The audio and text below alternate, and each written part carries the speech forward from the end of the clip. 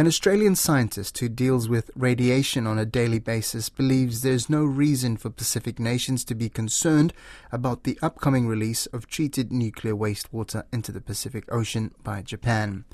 Professor of Chemistry at Sydney University, Brendan Kennedy, says the release from the damaged Fukushima Daiichi nuclear power plant is the largest ever discharge of treated nuclear wastewater at over 1 million tonnes. He told Lydia Lewis, people do not understand the science. The volume is the challenge that the Japanese are dealing with. Just, what the famous unit of a couple of hundred Olympic swimming pools of waste. So they've got to somehow or another store that safely. And the longer you store something, the greater the risk that an accident's going to happen. We look at mines and all the rest of it where they store their waste and their mine tailings for long periods of time. And I don't think there's a year goes by without some environmental catastrophe where a dam wall breaks or something else and the mine spills. Now, the Japanese have the same problem, that they've got a vast volume of liquid that's in tanks that is not designed to last forever. It always has temporary structures, so they either have to think about how you would build a huge holding dam to store all this water that you can guarantee, in inverted commas, that it would never exchange with the groundwater around that area, or you treat it and release it.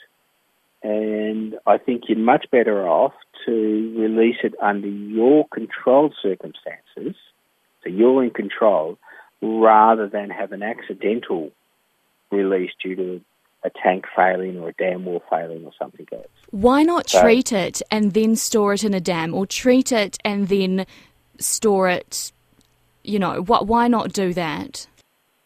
So they're using a filtration method to take out all the material that they can remove from it. So what they're going to be left behind with is one particular isotope of hydrogen, tritium. And there is no technology that exists to remove the tritium from the volume of water they've got.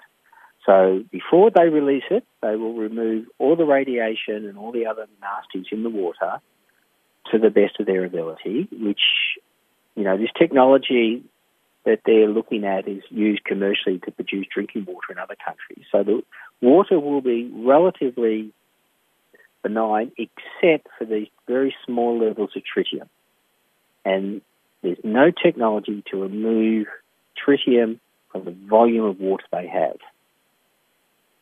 So they can't get rid of it, is the sort of short answer. So if they can't get rid of it, they could store it for roughly 100 years, half-life of about 12.3 years for tritium. Rule of thumb is 8 to 10 years you store material for it to decay to a level that you think is no longer problematic. So you'd have to store the water for the next 100 years.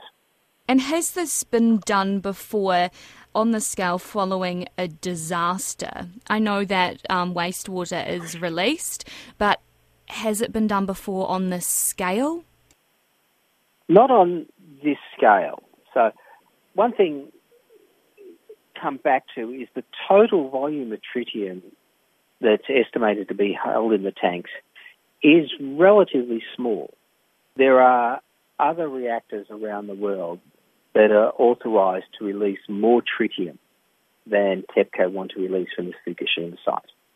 Now, we can go into the arguments about whether other regulators are too lenient or whatever else, but other countries, including countries in the region, have authorised their reactors to release more radiation, or more tritium in particular, than is held on the TEPCO site. That doesn't mean they're actually releasing it, but they've been authorised to release it. Okay.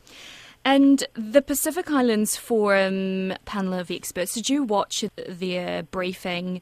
No, but I've read their report. Okay. And what do you make of their report? The panel did a good job in highlighting that some of these unknowns that come through there. I think the panel occasionally was a little bit disingenuous. And how so? So They talk about the bioremediation, and bioremediation is something that is used quite common if you have heavy metal spills, for example. The tritium is the issue, and I cannot see how bioremediation would work. What is your message to people who read the headline, radioactive wastewater to be released in this massive amount, sizes of, Olympic swimming pools, and they immediately get scared? What is your message as an expert to those people who are genuinely concerned about the health of their ocean, where they live, where they fish, where they, swim? Firstly, radiation is part of our everyday life. So as I sit here in Sydney, I'm being irradiated at the moment by all sorts of weird and wonderful things. My body is naturally radioactive. It has various isotopes in it that just come from the environment. And so very low levels of radiation are part of how we live, the exposure to these. What TEPCO are proposing to do is to release a minuscule amount, measured in grams, of tritium into the Pacific Ocean that already contains kilograms of tritium.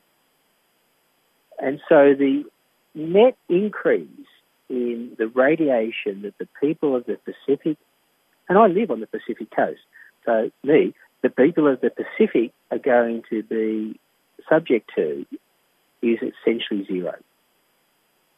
So I think it's the scale of it. If you don't mind, I would like to stay in touch because obviously the story isn't going away anytime soon or in either of our lifetimes. No, and that's one of the other things. And the other thing, Lydia, I keep saying, because, I'm a chemist. Yes, I deal with radiation on a daily basis, but I also deal with all sorts of other weird and wonderful parts of the periodic table that are actually much scarier than radiation in my mind. The amount of non-radioactive debris that was generated by the earthquake is horrific. And the amount of greenhouse gases that were emitted by the aftermath of the tsunami is horrific. And we lose sight of just how much damage this event did to the planet. And the Fukushima is a headline, and I don't want to be misunderstood. It's a horrific problem, and it needs to be dealt with very, very carefully. But it's a small part of a very complex environmental catastrophe. And what are your reflections 12 years on? Well, I go to, not into that particular part, but I go up to Tokai, which is just about 40-odd kilometres from Fukushima, relatively regularly. And you know, 12 years ago, you could see the physical damage to the infrastructure as a consequence of the earthquake.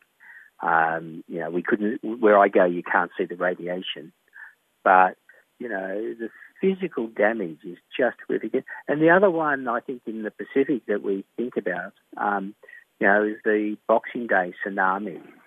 Just that huge environmental and physical damage. And they're still looking now at how the stir-up of the silt from the Boxing Day tsunami has impacted the heavy metal content of marine life, and with the consequences on heavy metal exposure to people. So, as I say, I'm not trying to downplay the severity of what TEPCO are dealing with, but I think it's one part of a very complex environmental problem that follows any of these huge natural disasters. But an independent US-based scientist, Frank Dalnoki-Veres, who's on the Pacific Islands Forum panel of experts, says the concerns are valid and stands by the panel's report. He says progress has been made with fifth experts, and Japan expected to meet again this month to hash out issues. More on this next week.